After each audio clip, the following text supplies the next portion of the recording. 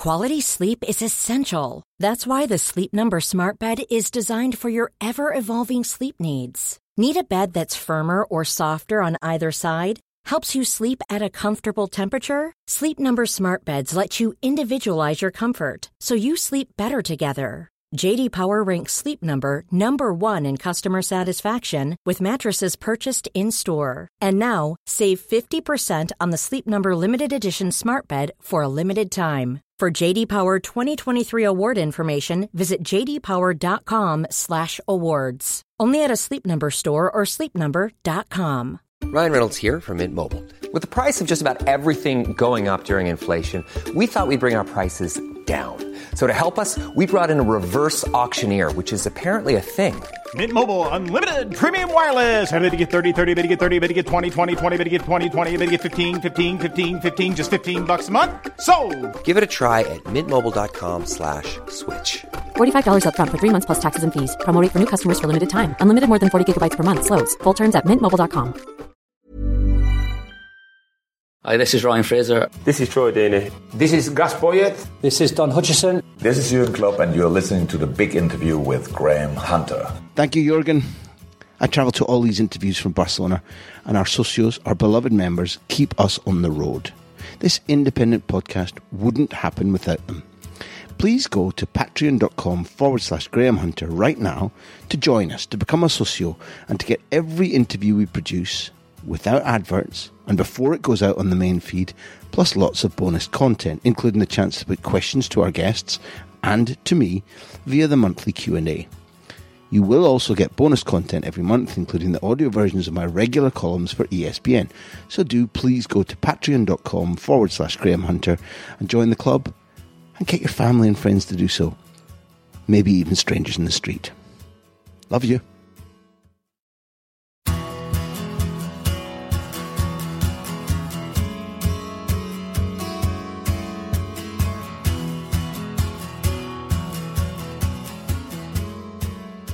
Welcome back. My guest today is Jason McAteer, once of Bolton Wanderers, Liverpool, Blackburn Rovers, Sunderland, and of course, Ireland.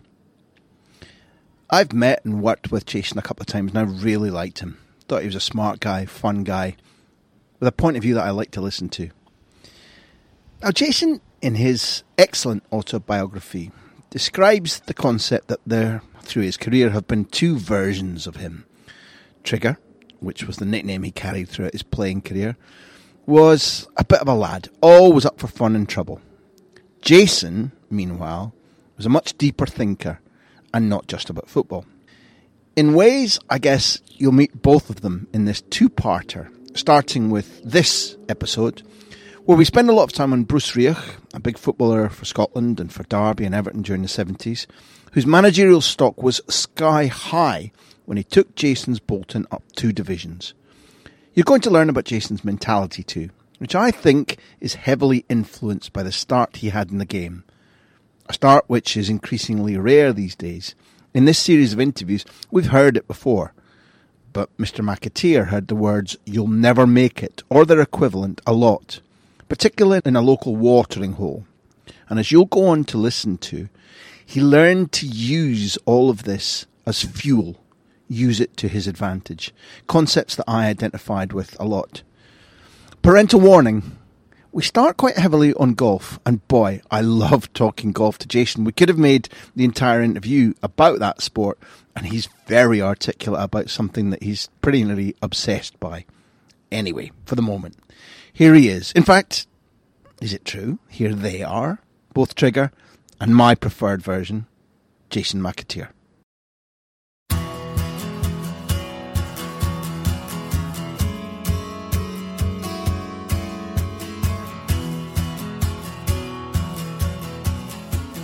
Dear listeners to the big interview, we're now live with an Irish legend, one of the fighting McAteers, a true Wirral Scouser. We're in the very, very pleasant and estimable company of Jason McAteer. Jason, good afternoon to you and welcome to the big interview. It's an absolute pleasure, mate, to come on. I think, what is it? What am I? 108? Is it? Why is it taking you so long? 108 because we couldn't get in touch with you. In terms of quality, that's just a number of where you've appeared. There's something that puts you high up in quality, and I know that already because we've shared a stage in Dublin once, which is a great boast of mine. Now, Jason, today we've been arranging our timetables around each other, which means both of us need to get a better life. But you could see from our WhatsApp conversation that I was on the golf course earlier on today, knocking the Dazzy around in startling style. But the last time that I did an interview with one of our guests on the golf course, it was at the Belfry, and it was Stan Petrov of Celtic and Aston Villa fame. And that interview, Jason, started off really strangely because just apropos of nothing, I said, what's your favourite club in the bag? And he got into probably the pitching wedge because around the green, I'm totally steely and all that. And within seconds, we're talking about his time in the Bulgarian army and how the greatest thing he can boast about is that he can still blindfold himself and strip down an AK-47 and put it back together again. You can see where this is going. So my two questions to you would be, if you reach for the golf bag, irrespective of where you think you are on a hole or on what course you are, what's the club that says to you, yeah, Jason, it's me again, I'm ready? Well, first of all, I'm obsessed by golf. Obsessed with it. The swing, like I'm right into it, the biomechanics of it. A lot of my mates are all golfers. I'm a big watcher of golf. So yeah, I'm right on your page here. My go-to club, I would probably say 8-iron. A nice controlled club. Yeah, it's a nice distance. You know, you're looking between 140, 150, anything sort of around that. You can also use it around the greens to a little bump and run now and again. But if you said to me, right, you've got to pull a club out the bag, I'd go 8-iron, mate. And when you talk about the biomechanics of the swing, are you thinking not just about where you want the swing to start and finish, but your physical shape and how you want to fade or turn the ball? When you talk about the biomechanics of the swing, what have you done to affect that, and to what end? Lessons. I think if you look through my book collection, probably 80% will be about golf, the swing. And there's so different, obviously so many variants of it and stuff. And, you know, I'm obsessed with YouTube and Instagram, and, you know, I listen to a lot of coaches and stuff. I've got one now that I go and see, obviously not through lockdown, but before lockdown, I was with him, and, you know, just trying to learn basically consistency of a swing. It's funny really, because if you said to me, you can skank one from 140 yards to a foot away from the hole, or you could hit one out the middle, pops right out and goes 20 yards over the green, which one would you take? I'd take the 20 yards over the green all day long, because it was just felt right. It was in the right position. It looked great and it popped out the club. There's nothing worse than a skanky one, but there's nothing like drilling a drive down the middle of a fairway 300 yards, obviously in Spain or somewhere hot, where you get that little bit of extra flight. But yeah, it fascinates me, mate. It absolutely fascinates me. If you're out there on your own, which I love, it's a very different atmosphere than you're out in a pair or in a four, and you're hitting shots. And I'm obviously owning up here something myself. I talk to myself a lot because I quite like my own company. I find myself funny. But if I'm out on the golf course and I'm hitting a shot, I'll be talking as I've hit it. Oh, Graham, you beauty. Graham, no, hold on a second. I'll be, you know, if you were to stumble upon me on a golf range or alone and I'm playing 18 on myself, the degree to which I'm talking to myself is high. Do you do that, or have you got all the conversations stored up in your head as you've hit, or you say, no, listen, no, I wanted to fade that, or I see that, so this is what I'll do. Do you talk to yourself a wee bit? Yeah, I'm a talker, mate. Yeah, I've always done that, and it's not just with golf. My career, you know, I would very often talk to myself during the game. You know, I talk to myself as in I'm Macca, and it's a third person. And it's like, you know, I've read Steve Peters' Chimp Paradox, so it's very much the chimp is in my ear. And I'll be like, Macca, what was that? Or, you know, Macca, come on, let's go back to basics. Or, come on, Macca, breathe. Or, come on, Macca, you know, we've got 2 minutes, you know, to go, or whatever it is. Or, come on, just hang in. So I've always been a talker. On the golf course, as you know, there's nothing more frustrating. So, and we don't hit the perfect shot all the time, mate. We're 3 in 10, aren't we? If that, and so for the other 7 shots, I'm actually beating myself up.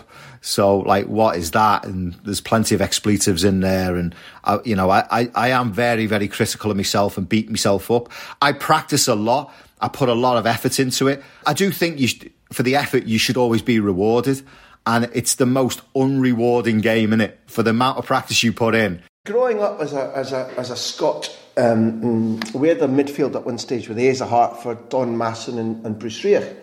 And Bruce I've met and I like, and we got on.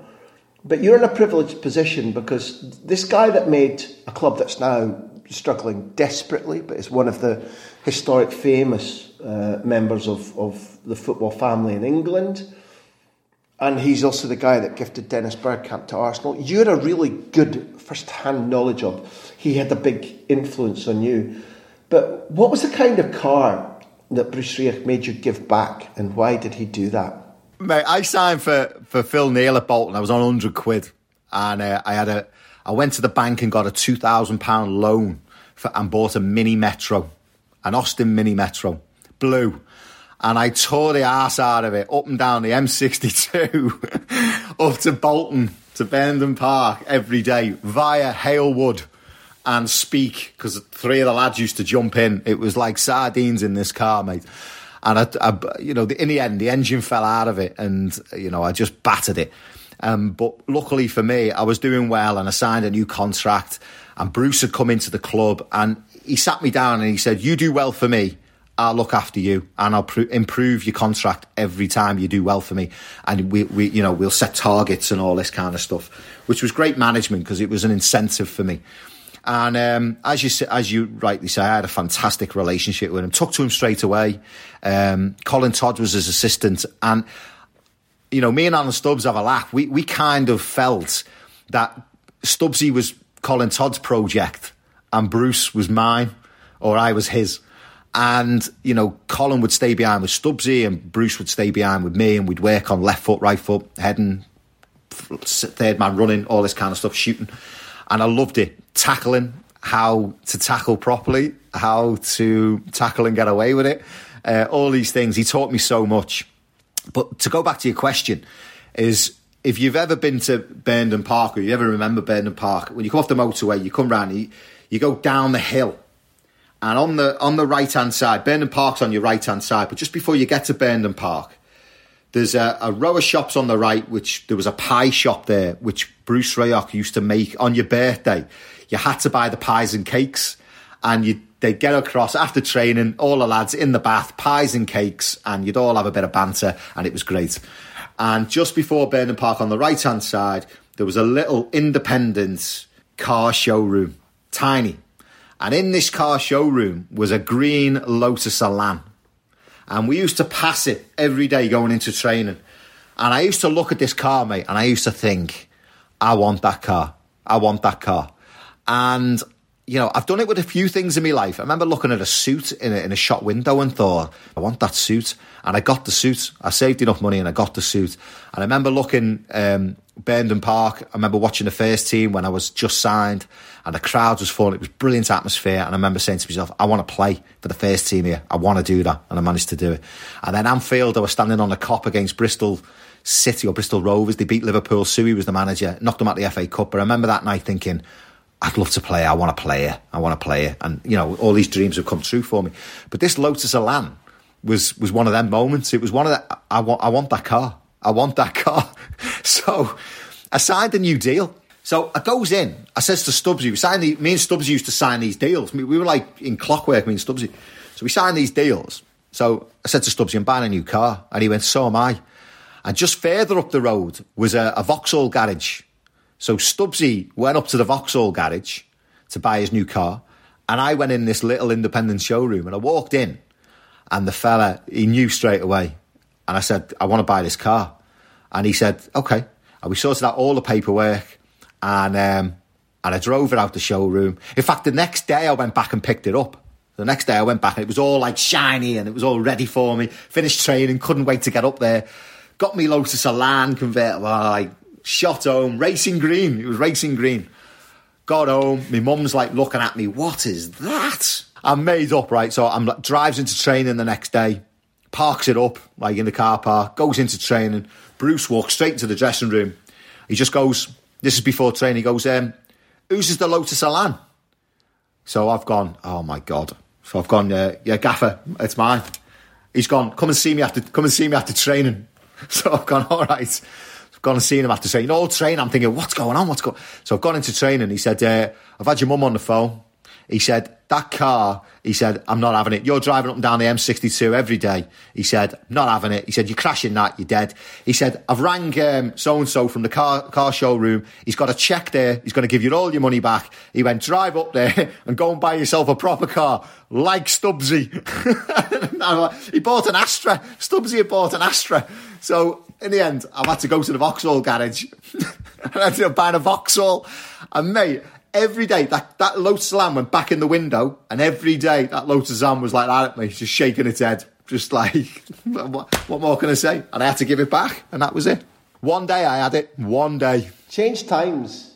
I can't walk past Bruce Rioch teaching you about third man run or tackling, how to tackle well, how to get away with one.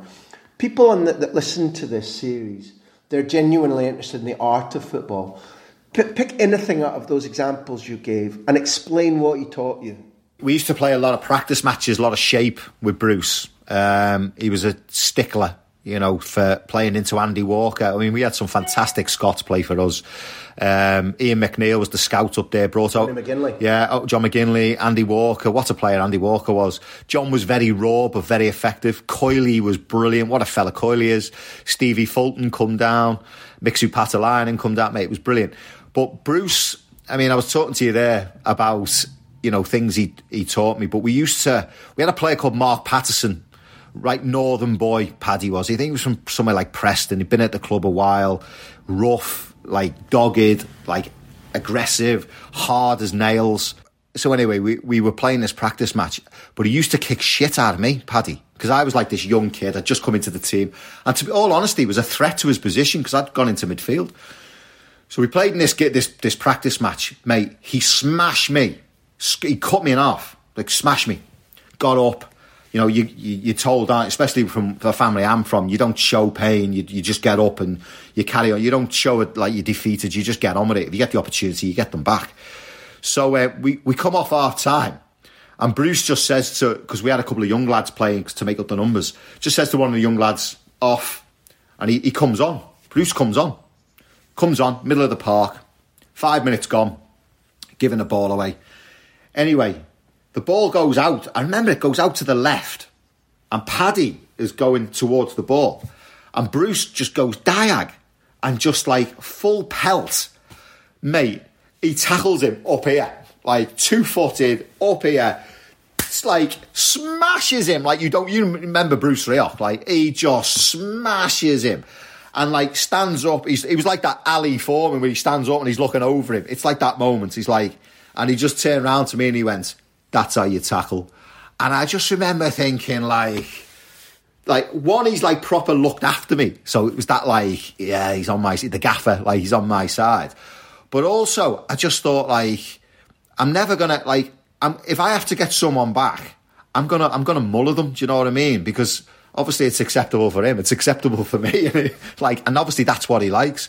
So, mate, I was like, I mean, a lot of my games for Bolton, I used to fly into tackles. I used to like smash people and stuff. And, I got a thirst for it. I actually loved like the art of tackling. I loved it. I loved like a 50-50. I never shirked out of a 50-50, mate. Never. And, you give me one. I used to love it.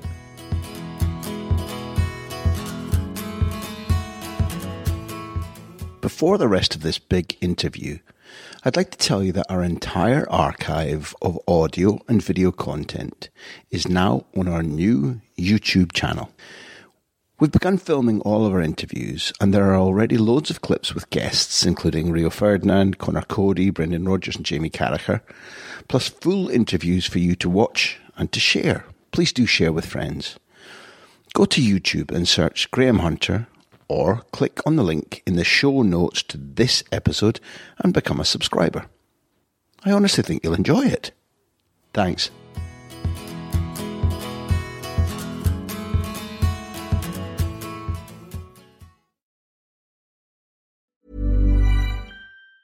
Quality sleep is essential. That's why the Sleep Number Smart Bed is designed for your ever-evolving sleep needs. Need a bed that's firmer or softer on either side? Helps you sleep at a comfortable temperature? Sleep Number Smart Beds let you individualize your comfort, so you sleep better together. J.D. Power ranks Sleep Number number 1 in customer satisfaction with mattresses purchased in-store. And now, save 50% on the Sleep Number Limited Edition Smart Bed for a limited time. For J.D. Power 2023 award information, visit jdpower.com/awards. Only at a Sleep Number store or sleepnumber.com. When you're ready to pop the question, the last thing you want to do is second-guess the ring. At BlueNile.com, you can design a one-of-a-kind ring with the ease and convenience of shopping online. Choose your diamond and setting. When you find the one, you'll get it delivered right to your door. Go to BlueNile.com and use promo code LISTEN to get $50 off your purchase of $500 or more. That's code LISTEN at BlueNile.com for $50 off your purchase. BlueNile.com, code LISTEN. Hey, I'm Ryan Reynolds. At Mint Mobile, we like to do the opposite of what Big Wireless does. They charge you a lot, we charge you a little. So naturally, when they announced they'd be raising their prices due to inflation, we decided to deflate our prices due to not hating you. That's right. We're cutting the price of Mint Unlimited from $30 a month to just $15 a month. Give it a try at mintmobile.com/switch. $45 up front for 3 months plus taxes and fees. Promo rate for new customers for limited time. Unlimited more than 40 gigabytes per month. Slows full terms at mintmobile.com.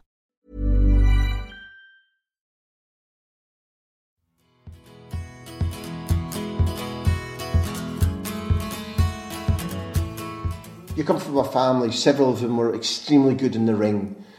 But just because you come from, you said obviously the stock I come from, just because you come from that family doesn't mean that you necessarily, you have to be fighting everybody all the time. And I wonder, did you take into your game, whether it was Marine, whether it was as you went forward through Bolton and Liverpool and Sunderland or whatever, did you initially think, I have to be careful not to be falling out with everybody and resorting to fists all the time, that you had to mask a part of your inherent character that comes from right across your family? Yeah, I mean, you've got to learn to be professional, haven't you? I mean, it's one thing going from Sunday League football where everyone, 20 people are watching on the line. When a fight goes off, everyone dives in. It's just like the OK Corral. I mean, that's how I grew up playing Sunday League football. There was plenty of them occasions. But when you're playing football, there comes a consequence to getting set off, innit? Because, your team goes down to 10 men. There's a crowd. There's repercussions. You could lose the game, 3 points, promotion. Fine, you get fined thousands of pounds. So, there has to be a professional edge to it. I mean, like I said, don't get me wrong, if there's a 60-40 against, I'm still going in for it, but I'm going to try and be cute about it and not get sent off. Listen, the way I grew up, I see a clinical psychologist now. He's a sports psychologist as well. And I speak to him regular, mate, certainly through lockdown and stuff. It's been a difficult time and I speak to him and we've kind of gone through a lot of stuff and we're actually now on a page of why people are moulded a certain way and why certain things happen. And we've gone back to my childhood and stuff. And, I was always, I was conditioned to win, just to win. Now, in life, for 90% of my professional life or 100% of my professional life, that might have been a good thing to have, a good quality to have, because it got me to where I was. It got me to how I was as a footballer and what have you. But, in life, you can't always win. Sometimes, it's not about winning the battle, it's about winning the war, innit? And sometimes you've got to concede the battle. And, if it's a tug of war, sometimes you've got to drop the rope. If it's an argument, you've got to drop the rope sometimes. So winning is not always an option in life. But in football and sport, it was something that got me to, the echelons of the game, to the elite of playing for one of the biggest clubs in the world and playing for my country. But there has to be a professionalism about the way you go about that. But I wonder whether, if you're being taught that winning is everything, to win everything, from small to medium to large all the time, is one of the things to decouple from that, because a lot of kids today are not taught that. If you talk, you'll know this inside out. If you talk to any scout, any coach, there are a lot of kids who don't feel the way you were taught to feel, and that you actually sometimes have to take a talented kid, boy or girl, but we're talking about the professional game here, and actually look to G them up without going over all the boundaries that now get you kicked out of the game and so on and so forth. But I wonder if teaching people that winning is important, that winning is everything, but taking shame away from being defeated or losing, or being able to say, that's not the battle I want to fight right now. If you can take that shame thing away, which I think wasn't taken away, I'm older than you, but when we were growing up, in that idea of you have to win everything all the time, you have to be hard, you have to decouple the idea of stepping away or losing occasionally is shameful, because that's one of the ways you can keep the hard edge but not beat yourself up, I think. You can't win everything. You know, it's impossible, isn't it, to win everything, to win every battle, whether it's small, big, whatever it may be, you know, whether it's an argument or an FA Cup final or a Champions League, whatever it, World Cup, you know, you can't win everything. You've got to take the adversity, though, and you've got to take the feeling, the emotion, and you've got to harness it to bring the good out of it. There's no good. I mean, obviously you can sulk initially. You're sulking and you're upset and you're just disgusted or you whatever. But you've got to use that as a fuel. You've got to use that to harness, inside you, that you don't want to do that again. You don't want that feeling again. So you will try even harder next time. Mate, I worked in a pub when I was 19 years of age. I was working in the Sportsman's just up the road from Tranmere Rovers' ground. I was a barman, and these fellas used to come into the pub. And I'd signed for Marine. I was a semi-pro. I was making a few headlines, like clubs were watching me and blah, blah, blah. And I remember these fellas saying to me, you will never make it. You've got no chance. You're too old. You're not good enough. You're too skinny. Listen, you're waiting in a pub. No one's going to sign you. And, you know, a lot of 19-year-olds, certainly from 19-year-olds of the millennials that I've come across, would take that I'm not good enough. And I took it as, I'll show you that I'm good enough. And I harnessed that. I took it on. And do you know what? When I signed for Liverpool, I went back to that pub to look for them fellas. I went back to walk into that bar, in that pub. You know, a couple of the same people, the same faces were there. The two fellas weren't there. But I went in to see them, to go, what were you saying to me? What, you know, I've proved you wrong. And I had a lot of that growing up. I had a lot of people telling me, you can't do this, you can't do that. There's no such thing, mate. If you want it, then you've got to harness the bad stuff, and you've got to fuel it to what drives you to be a winner, or what drives you to get to where you want to be. You know, whatever your dream is or whatever your passion is, you've got to harness it. And if that means trying harder, you know, I beat myself up on the golf course all the time. But, you know, my sports psychologist says you've got to try harder. You've got to practice harder. You've got to, you know, that's the only way you're going to get better. You know, don't beat yourself up about it. Don't put the club down. Don't tell yourself you can't do it. Get out and practice. And that's what you've got to do. It's easy to quit. You know, it's harder to practice more. You're in an area that I find interesting, Jason, so again, stop me if you want, but when those voices from those two particular guys in the bar were in your head, did you quite often stoke yourself with it? Did you have to go back to that anger? Because I think it is that I'll show you. That's anger. Did you have to sort of touch it every now and again to give yourself a G up again? I'm still showing them. Did that anger live with you for a long time? Yeah. Yeah. I like that. Yeah, pre-season. Or, do you know what? Mate, do you know what? They come into your head when it's pissing down with rain. You've got to get 2 trains to training and a bus and a 20-minute walk, and it's pissing down, it's freezing. And they come in your head and you're thinking, like, what am I doing in freezing? It's like, I'm not even in the first team at Marine, I'm in the reserves. You know, I've got to get home. And then 2 pop in your head going, you'll never make it. And you just think, like, the harder I try, the more effort I put in, even now when I'm at the lowest. You know, Rolly Howard, he took me to a first team game in Marine. I thought I was going to play. Mate, I didn't even get stripped. He had me picking up the dirty undies after the game and loading the kit up and, you know, turning the socks inside out. He took me just to help the kit man, like Marine's first team. And I was like, them moments, like, you just think to yourself, what's it all about? I went home and cried my eyes out. And, like, these people who say you will never make it, that's when they pop into your head. That's when they pop into your head. And, you know, they drive you. I'm not saying it's, you know, I did it to prove them wrong. Obviously, I wanted to be a footballer and I had to do it the hard way. But, proving people wrong is something that I enjoy doing. I wanted to talk more about Bruce. I've got to be careful of your time, although you know that this is a longer interview than normal. We've got also sponsors' questions and we've got members' questions, but I can't really leave without two things about Bruce. I remember I read in your book the anecdote about Bruce at a cup tie when the fans are queuing up. If I'm not wrong, Bruce made players from Bolton go around the queue with cups of tea just to keep the people happy and to show that whether it was ordered to or not, that we care about you. And although it's an anecdote from a long time ago, I liked his idea that the fans were important enough that the players should go and give them a cup of tea, a brew, while they were queuing up for tickets. That's a true anecdote. 100%, mate. You ask any player that was there whether we did that, they'll all confirm that story is true. For a couple of reasons. I think, firstly, you touched on the crowd there.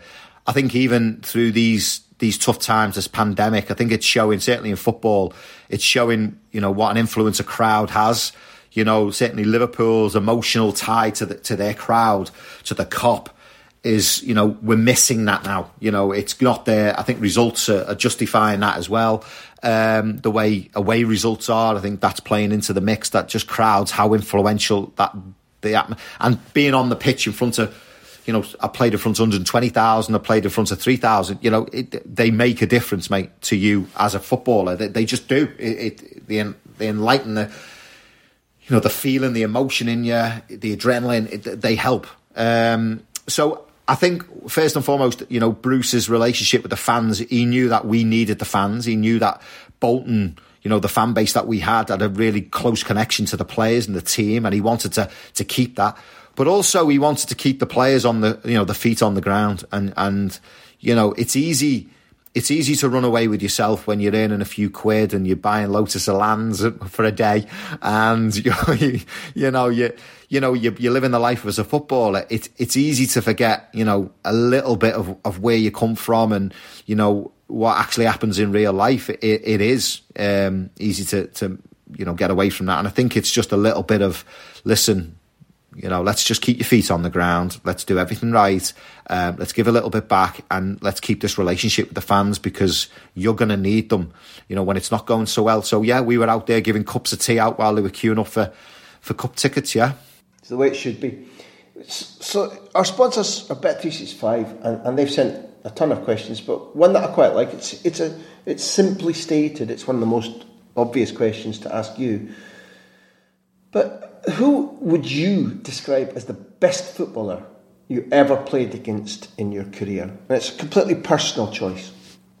I remember some of the tough games. John Solarco tore me to pieces one game, smashed him, got a yellow card, and couldn't touch him after that. He twisted me inside out. He was one of them horrible wingers. He was just so clever with the ball, left, right. You didn't know where he was going. And he gave me a torrid time one game.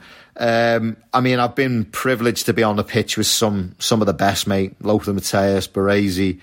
And then I've come up against, in my positions, the likes of Paolo Maldini, Roberto Carlos, but one Ronaldo, Ronaldinho when we played Brazil.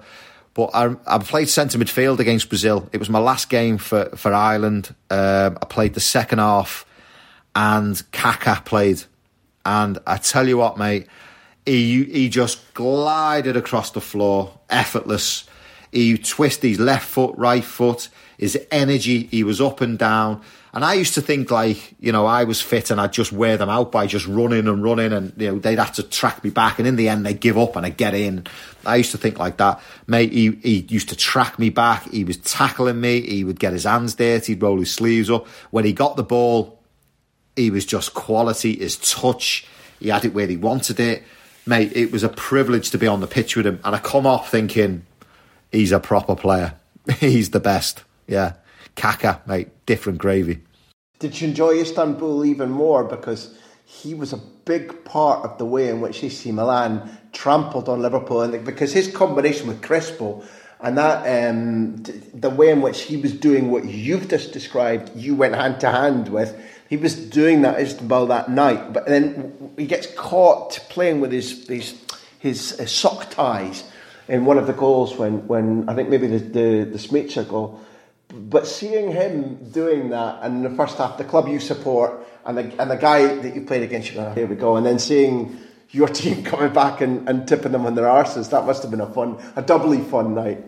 Oh, mate, I was waiting for Sky that night, so, the emotion was just, I had to keep it in check a little bit, but, yeah, it was amazing. It was amazing. I mean, don't get me wrong, it wasn't the greatest Liverpool team, and I did fear the worst because it was arguably one of the best Milan teams that we'd seen for a long time.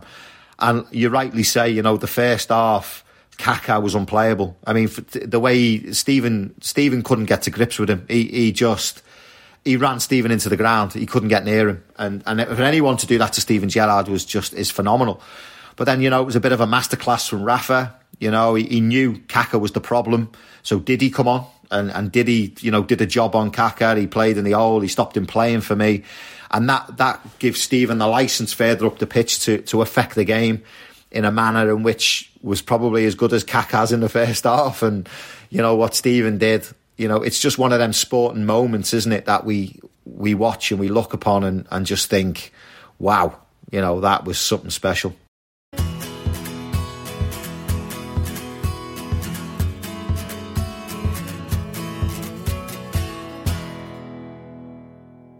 Thank you for listening to The Big Interview. It's produced by me, which sounds egotistical, but it's also true, Graham Hunter, and Backpage. Our music is by Beer Jacket, who else? Editing by Charlie McGarry. Thank you to our hosts at Acast and our loyal sponsors at Bet365. We're also supported by our socios. Find out how to become a socio, how to support us, at patreon.com/Graham Hunter. Here endeth the lesson. Mom deserves the best, and there's no better place to shop for Mother's Day than Whole Foods Market. They're your destination for unbeatable savings, from premium gifts to show-stopping flowers and irresistible desserts. Start by saving 33% with Prime on all body care and candles. Then get a 15-stem bunch of tulips for just $9.99 each with Prime. Round out Mom's menu with festive rosé, irresistible berry chantilly cake, and more special treats. Come celebrate Mother's Day at Whole Foods Market. Hey, it's Danny Pellegrino from Everything Iconic. Ready to upgrade your style game without blowing your budget? Check out Quince. They've got all the good stuff, shirts and polos, activewear, and fine leather goods, all at 50 to 80% less than other high-end brands. And the best part? They're all about safe, ethical, and responsible manufacturing. Get that luxury vibe without the luxury price tag. Hit up quince.com/upgrade for free shipping and 365-day returns on your next order. That's quince.com/upgrade.